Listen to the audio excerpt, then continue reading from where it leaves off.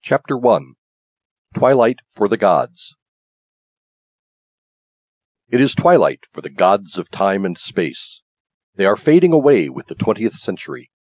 Their ability to take two unrelated shots and edit them together, creating a new relationship, earned editors that name, and it is the basis of their art.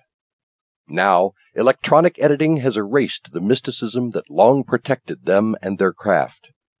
The editor's power over time and space is being usurped by the committee that sits behind them. Electronics has opened the door to micromanagement. The editor is no longer alone with the film. Sitting behind him are the director, the producer, the executive producer, and the lead actor, all eagerly helping him or her edit, and all covetous of the power of the gods.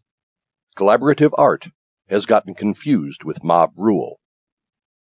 When I interviewed Steve Cohen 4 years ago, he predicted that everyone would be an editor in the new world of electronics.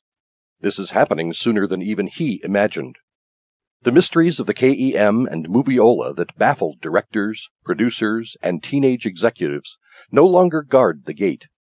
Everyone is now computer literate, and the Avid is only a computer, so it naturally follows that everyone can edit. The noble 600 editors of Hollywood in 1950 have been overwhelmed by the 6 million barbarians at the gate. The ability to change images easily on a computer belies the art of editing. It is too easy.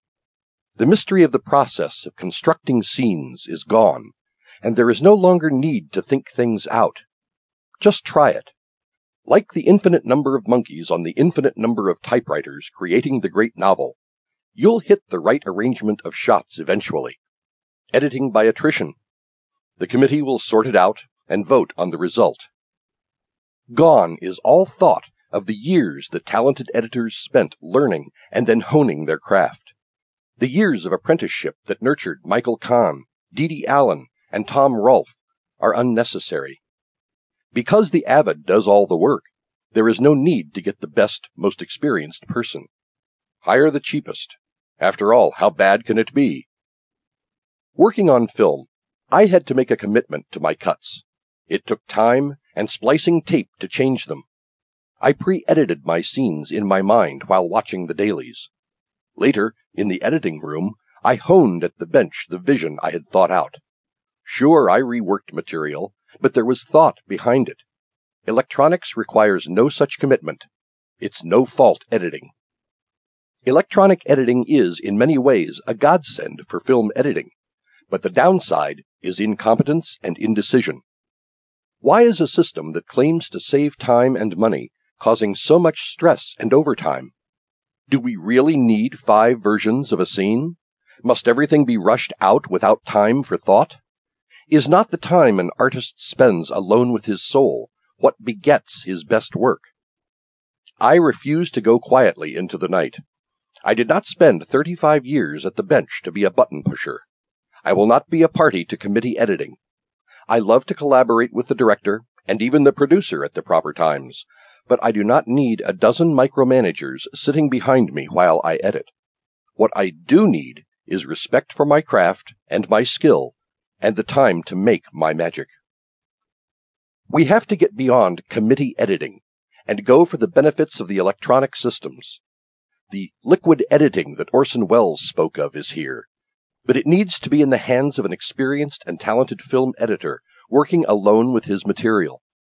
The collaboration should consist not of orders fired over the editor's shoulder, but of discussions involving story, insight, vision, and inspiration from the filmmaker. This melding of talent produces brilliance. Remember, the pendulum swings both ways. The art of editing will come again. We can bring it back with our personal commitment to it.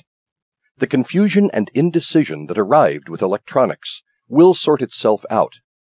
The gods of time and space aren't dead. They're only sleeping. A new dawn awaits. Keep the faith.